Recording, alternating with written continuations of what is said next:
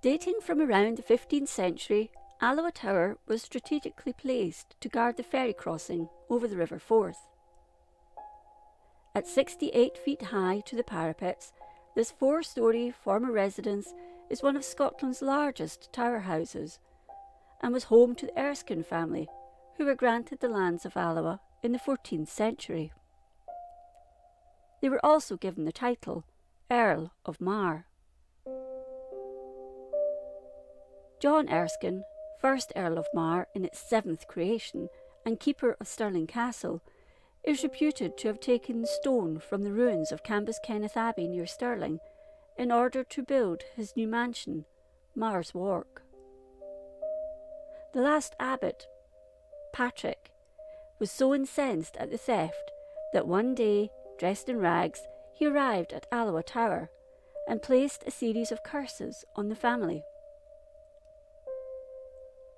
Among these were that the new house in Stirling would never be completed, that his children would never receive honour, and 3 of them would never see the light. He added that Alloa Tower, their ancestral home, would burn to the ground, and the Earl's wife would perish in the fire. He stated it would be a ruin and a beacon until an ash sapling grew from its highest stone. Only at that point would honour be restored. The abbot also foretold the family's banner would be raised in a field of blood, and that the Mars, when at the height of their powers, would fall and lose their titles and land. He also said that one day horses would be stabled within the tower's hall, and a weaver would work in the chamber of state. These collectively were known as the Doom of Mar.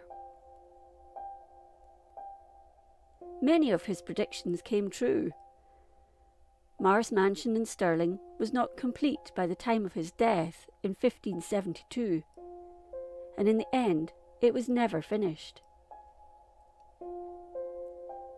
During the 16th century, the Erskines became close to the Stuart monarchy, and as a result, during the Jacobite uprising of 1715, the 6th Earl of Mar, John Erskine, raised his banner in the name of James Francis Edward Stuart, known as the Old Pretender, at the Battle of Sheriffmuir. The battle ended in a draw, but he was exiled, and the Mars lost their title until 1824, when it was restored by George IV. The children of John Francis Erskine, 7th Earl of Mar, didn't achieve any honour, with the eldest being disinherited by his father and dying as a result of an opium overdose in 1828. 3 of Mar's 8 children were born blind, therefore never seeing the light. In 1798, the Earl's wife died, and 2 years later, fire broke out. On 28 August 1800, much of the fine house was destroyed, leaving the tower in ruins. A maid had left a candle burning too close to the bedclothes, and they had caught fire. The mansion was never rebuilt. At some stage, horses were indeed stabled within the tower, and a weaver was found working there before he was discovered and told to leave. In 1815, an ash sapling was seen growing out of the ruin, and since then the Erskines have prospered. During its later restoration, many ash saplings were found to be growing in the tower. It is one of the oldest in Scotland and is said to be haunted by numerous ghosts. In the dungeon, it is said the spectre of a man in chains is helped by the ghost of a serving girl. She wraps bandages round his foot, which is slowly being eaten by rats.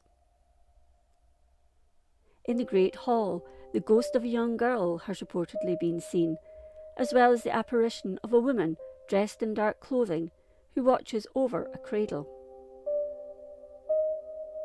A maid has also been recorded near to the family portrait that depicts Alloa Tower with its adjoining mansion. She is thought to be the girl who accidentally started the fire. On the anniversary of the fire, visitors to the tower sometimes report the smell of burning, yet no fire burns on any of the floors. In the charter room, a young boy has been seen crying, and an armed man with mysterious eyes has also been reported.